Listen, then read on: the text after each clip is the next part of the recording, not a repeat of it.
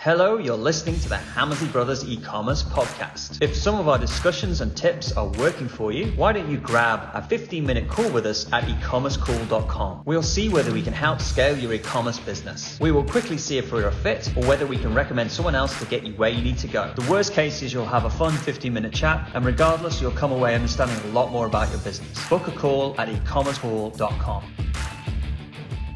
Hello and welcome to the Hammersley Brothers e-commerce podcast. This week, we're talking about an important piece of your e-commerce mix, which is the target sheet. This is the target sheet we use to get started with any client, to understand exactly what's going on in the business, what the low-hanging fruit is, and everything to keep us on track. So let's get started.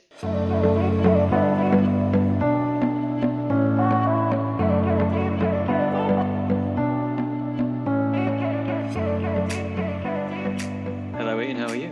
Hi, Mark. I'm all right. I'm good. How are you doing? I am all right too. And so we are going to talk about the target sheet today. And we're going to talk about why we put it together, why it's important for e-commerce sites. And we're going to give people a chance to download it in the show notes.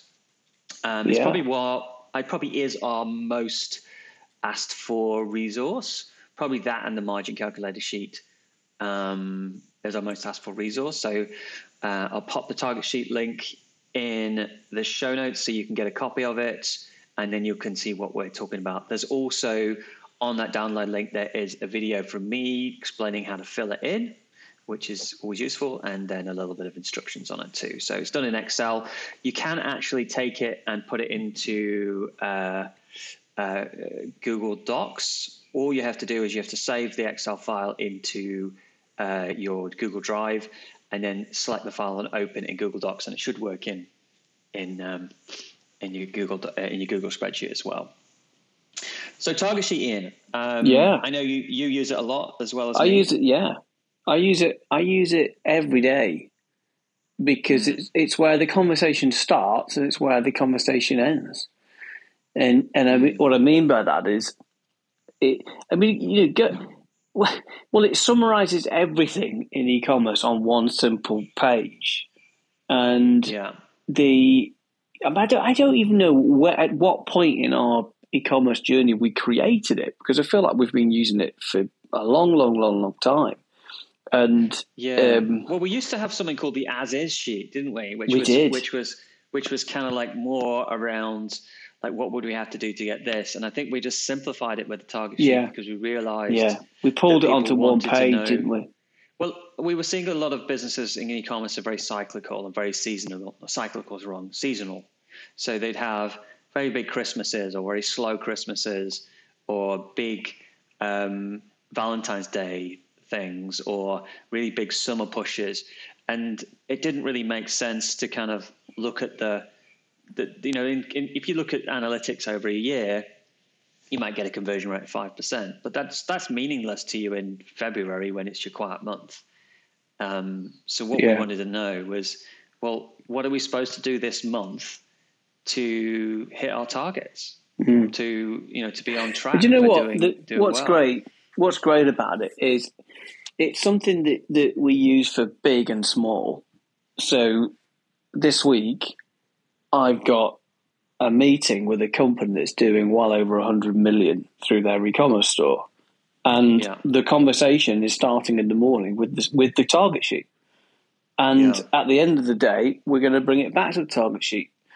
And because it's the same if you're doing 1 million or 100 million or even less, you're starting out. Because what it shows you is it demystifies the e-commerce, i.e. it makes you look at the most basic things and stops it being overcomplicated. Because I think if there's ever an industry that sounds complicated or that people love to complicate, it's e-commerce. And I think it demystifies the crap out there of e-commerce, because it forces you to look at the basic things that matter. And I think it's great because it basically says, okay, this is what you're doing now. And, this is your traffic, this is your average order value, this is your add to basket, your basket to checkout, which is your conversion rate. And in order to get this business to let's say you're doing 1 million now. So in order to get it to 5 million, and then in order to get it to 10 million, this is what the maths need to be. And you go from left to right. So, okay, this is what we're doing now. We've got a conversion rate of 5%, which is made up of an add to basket of 11% and a basket to order rate of 45%. And we've got an average order value of 100. We've got a traffic of 150,000. In order to get this business to 5 million, we've got to change. We've got to take conversion rate add to basket from 12 to 13% and a basket to order rate from 45 to 47, and we've got to increase traffic from 150 to 300,000, and the average order value is going to go up by a couple of pounds. And it's like it just tells you what you've got to do, and it paints a scenario. And the great thing is you can. I always say to clients, it's very easy to change the numbers on a spreadsheet. It's really easy. There we are. There's the 10 million. Great. But the great thing about the spreadsheet, doing the target sheet, is that if you hit these numbers, you'll hit your revenue. And I know that sounds really stupid again, but it's about breaking down the 10 million. What does a 10 million version of this business look like? What are the basic maths? And that's why it's so powerful. Because it's saying, we're doing 2 million now. We want to get to 7 million. What does a £7 million version of this business look like? And once you do that, it shows you the gaps. It says, okay, well, in order to get it to 7 million, we've got to get, our average order value has got to be higher than £70 now. Or traffic, in order to take this business to 7 million, our traffic, we've got to quadruple our traffic. Well, we can't do that because the cost per acquisition is too high. The return on ad spend is too. We can't go lower than where we are now. So it forces you to make those decisions to say, okay, we've got to increase our lifetime customer value. That's the only way. We can get to 7 million. We have to increase our lifetime customer value. So because otherwise, it's not going to magically happen. You're not going to get to 7 million by accident. It's very rare that happens. Sometimes you find an e-commerce business that just kind of stumbles across it, that they just magically get to this point. But it's really, really rare.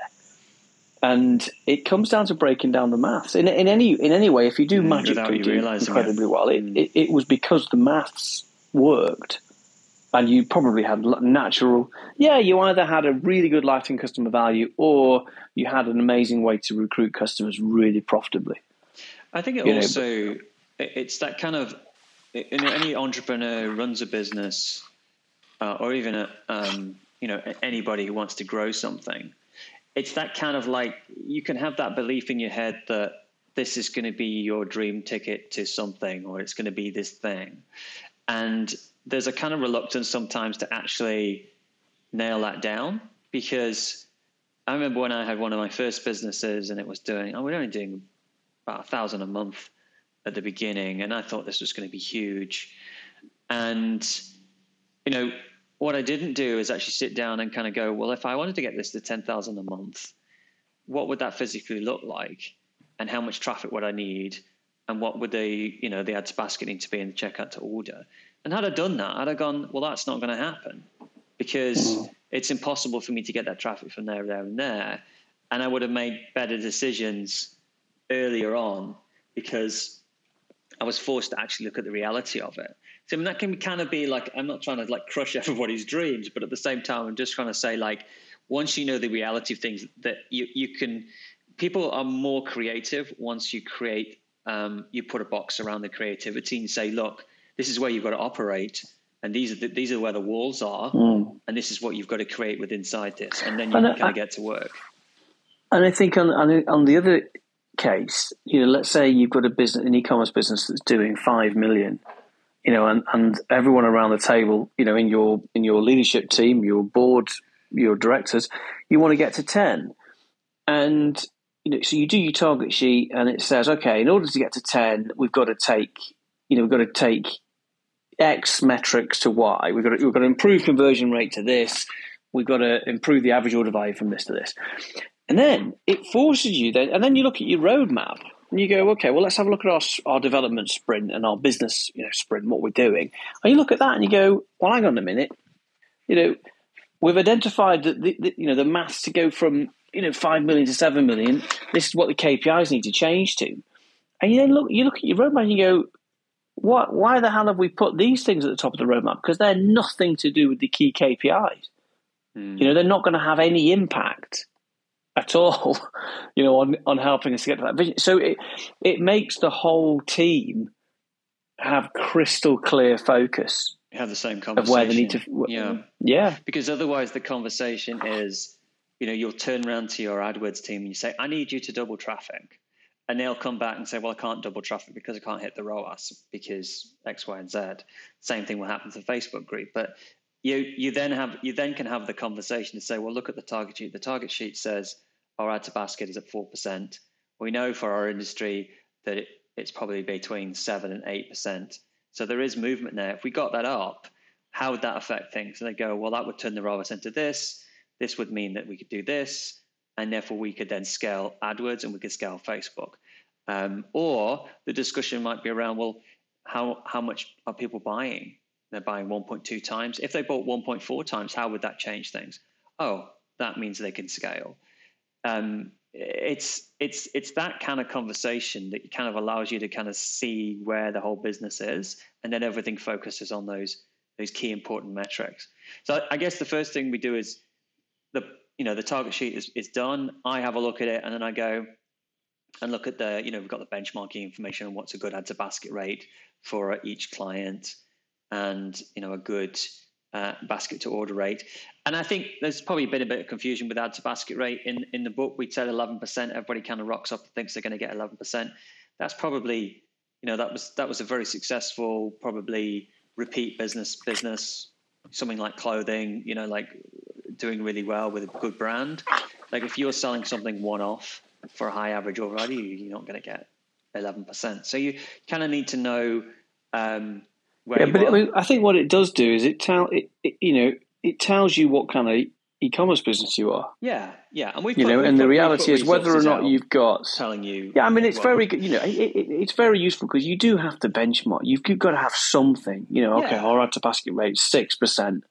Yeah, and so it's really useful to start with a comparison. Usually, if I see a add to basket rate of 6%, if it's 6% and there's never been any add to basket optimization, you can usually get that up. If I came to a website and it was doing 20% add to basket, I'd be like, whoa, that's quite high, and I'd probably say that's either because it's not being put under pressure. Yes, I think with target sheets, business case tools, all that kind of stuff. I think from my experience of doing this for a long, long time, is that when anybody says business case, I kind of recoil with horror, in that I've seen some very elaborate business cases over time, and often the more detail that goes into them, the more they could become useless, is what I've found. And so like a lot of people will say to, how much we spend on AdWords and how much we do this? And it's like, well, a lot of the time, a 1 month pilot or a 2 month pilot is so much better than actually just guessing beforehand. And I know people like to forecast things and do things, but the target sheet for us was a happy medium between something that was practical, something that we could fill out, something we could use, and we could actually kind of look back. It's part of our flying bridge process. Well, it makes you. I think it makes you look at the areas that you've got to look at, doesn't it? Because it highlights things that you then got to go and delve into, rather than looking at everything. And I completely agree, because I was just thinking about why we created the target sheet in the first place, and it was because we did have elaborate business case tools, didn't we? And we had financial modeling, and people are like, oh well, this is great, blah blah blah blah, but it was like, well, are we actually helping? And that's the good question. Yeah, it was just blindness. Yeah, and because it's just presenting lots and lots and lots of numbers. I mean, Christ, we've all been in meetings where somebody's presented a spreadsheet. Yeah, and it's like, oh my God, don't know where to look. You're just glazing over, just even thinking about it. I once went to a business coach, a business coach, and he was telling me about his businesses, and he went through. One was like a cleaning company, one was a life insurance company, and one was something else. But he went through them on the board and drew the models out there. And I was just like, how can this guy lose? I mean, all he's got to do is get a customer for that amount, and he's got to do it. And this is where he's going to be. And it was like, I was just like, this guy's a genius. And not one of those companies was successful. And so it's got to be practical. But also, it's got to be a tool that you use every month, because like a lot of these business case tools, like they'll do them and you have all these models. And because it's so complicated, you'll never look at the thing again because it's gone. And it's like, oh, open that bloody document. And like I was speaking to company I work with here, really big company, probably doing a couple of million a month. And they have one KPI for each segment of the sale. So they have one for like how many customers they're warming up, how many sales they get, and then how many repeat customers they get. So it's really about making things simple for you as you grow. And probably the bigger you get, the more simple you need things to be. Because if you get bigger and you get more complicated, then you lose sight of exactly what you're trying to actually achieve. Well, also you look at the when we talked about the flying bridge, which is the management process that we go and implement in e-commerce businesses, which is what I'm going to do tomorrow. And the cornerstone to it is the target sheet and how it underpins everything. But it's so simple that they use it, on a monthly basis. Because I think the cool thing about the target sheet is it gives you that big picture view where you're like, holy crap, we're nowhere near getting to 10 million. Like we're doing 3 million now. Unless we do something fundamental, we're just not going to get it. The glass ceiling to this business is 5 million. So it gives you that overall like, crap, here's the glass ceiling moment. And it also gives you the roadmap, like what to do when, like takes away the guesswork and the emotional work of having like a roadmap where you're just scattergun. Oh, we'll do a bit of this. We'll do this on the checkout. We'll do this on the product page. We'll do this our search isn't good. Oh yeah, we'll do some search. Oh no, our mobile isn't responsive. Oh, mobile's not good enough. Oh, now our email. It's like you're all over the place. Like so many e-commerce businesses are you just exhaust yourself everywhere with no structure. Thinking that and probably everything they're doing is right, but they're doing it in the wrong order, or they don't know what order to do it in. So it gives you structure around that.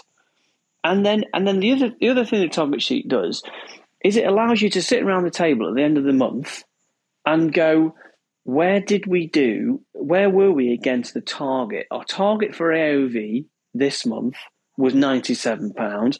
Where were we actually? I mean, our target for this month was 273,000 sessions. Where were we? And did we hit it? Did we not hit it? And you do that. And then it makes you think, you then formulate the roadmap. But even better than this, the target sheet allows you to look at it every week and you pro rata where you are. So let's say, for example, you've got to do £1 million this month, and that is, a traffic of this, an add to basket of that, a basket to order rate of this, and an average order value of this. And you pro rata it for the month, and you say, okay, we've got to do 1 million. We're halfway through the month. We should be doing 500,000. We're not. We're only on 300,000.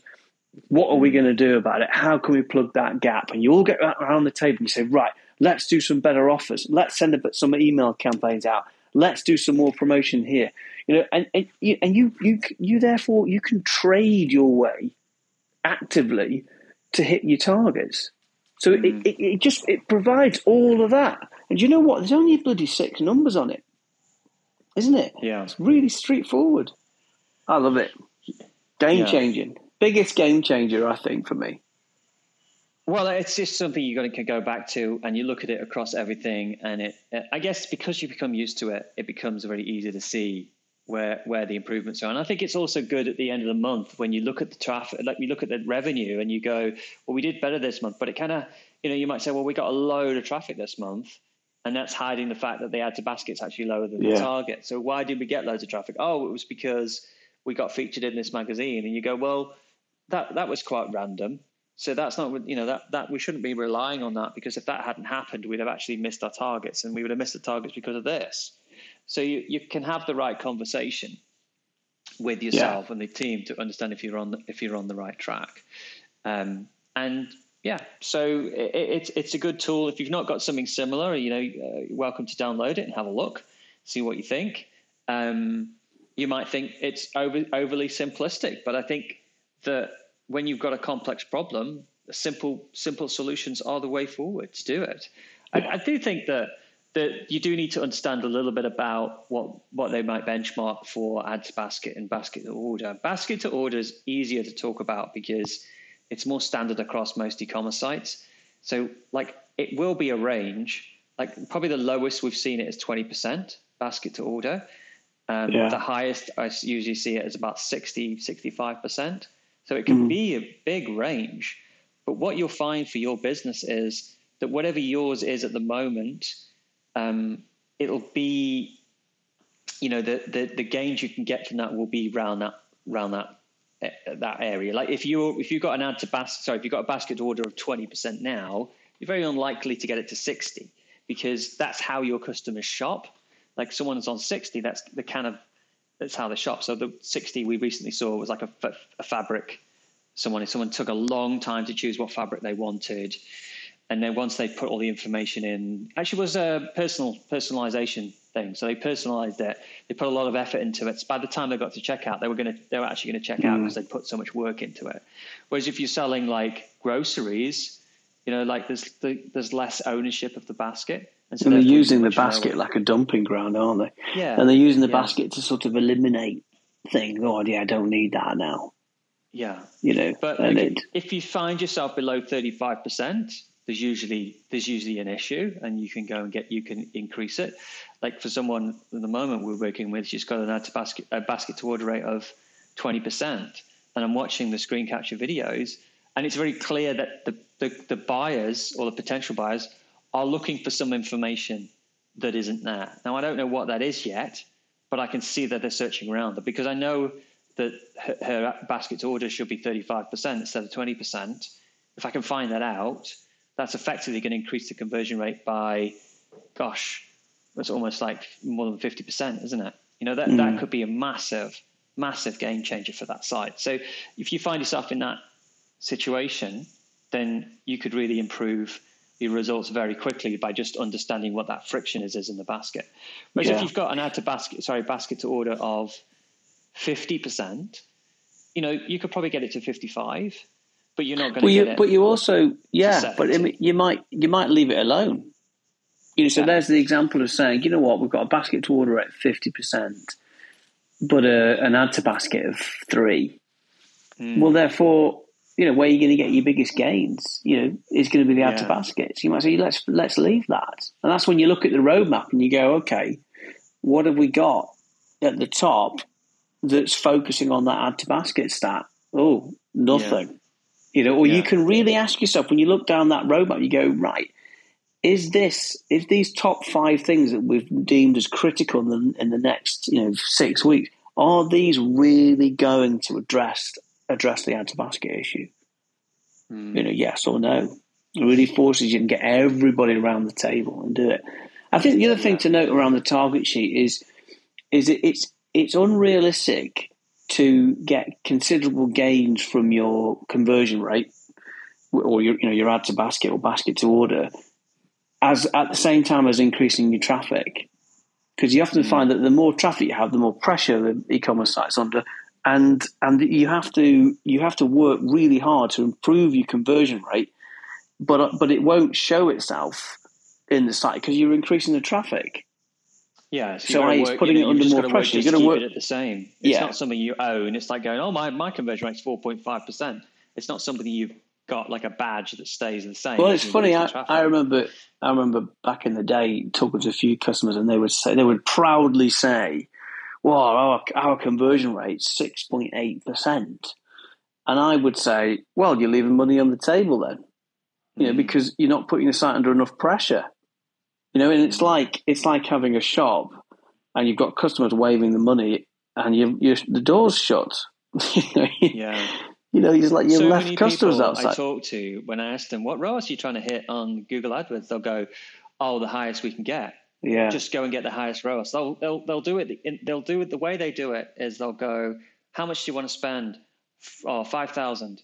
Right. Oh, for 5,000, go and get us the highest ROAS you can get. Yeah. Which is crazy, really, because if you think about You're it, right. having a profit printing machine, it's like, well, if I put $10 in one end of it and I get $1,000 out the other end of it, how much money do I want to print? You go, well, okay, but that machine, if that machine runs really slowly, if you're trying to get $10 to 1,000, but if I put $10 in and I get 60 out, but it can run 1,000 times faster, then you're actually better off running the machine. I know it's odd, that, isn't it? I mean, that's obviously something that people think, because that happens quite often to me as well. I think it comes from magazine advertising, because like, they'll say, how much do you want to spend? What return? And they'll give you, what? They'll say, what do you want to spend? And they'll go, oh, well, we'll spend this much money on magazine advertising. And then because there was no real link to the results of the magazine advertising or the kind of like above the line advertising, that's how it worked. Yeah, well, I think you're right. Certainly on traditional advertising, there wasn't really the measure. You couldn't really prove the real ROI. But in the same vein, in terms of direct mail, where you can prove the ROI, the problem with doing a direct mail is it's fixed. Like you committing, I'm going to send 100,000, and then you wait to see what happens. Yeah. It might take you. You have to allocate that budget, because you could go, well, I'm going to go and spend £30,000 on brochures, not knowing what the result is. So it's very difficult to go and say, oh, I'll go and do 100K, not knowing what the result is. Whereas digital marketing is a lot more fluid. Well, you can change it in the day, can't you? That's why we have the drop by drop report, which is our daily, sheet where we're looking at what we're spending and what the value of new customers we've got back. And that's. It obviously shows itself in the target sheet, doesn't it? But also, but it is interesting, and that's if I ever see a high conversion rate, I'm thinking, well, if you want to grow this business, you want to get your conversion rate and your ROAS as low as you possibly can do for that type of business, and you factor in margin, you factor in lifetime customer value, but you want the ROAS to be as low as you can practically be.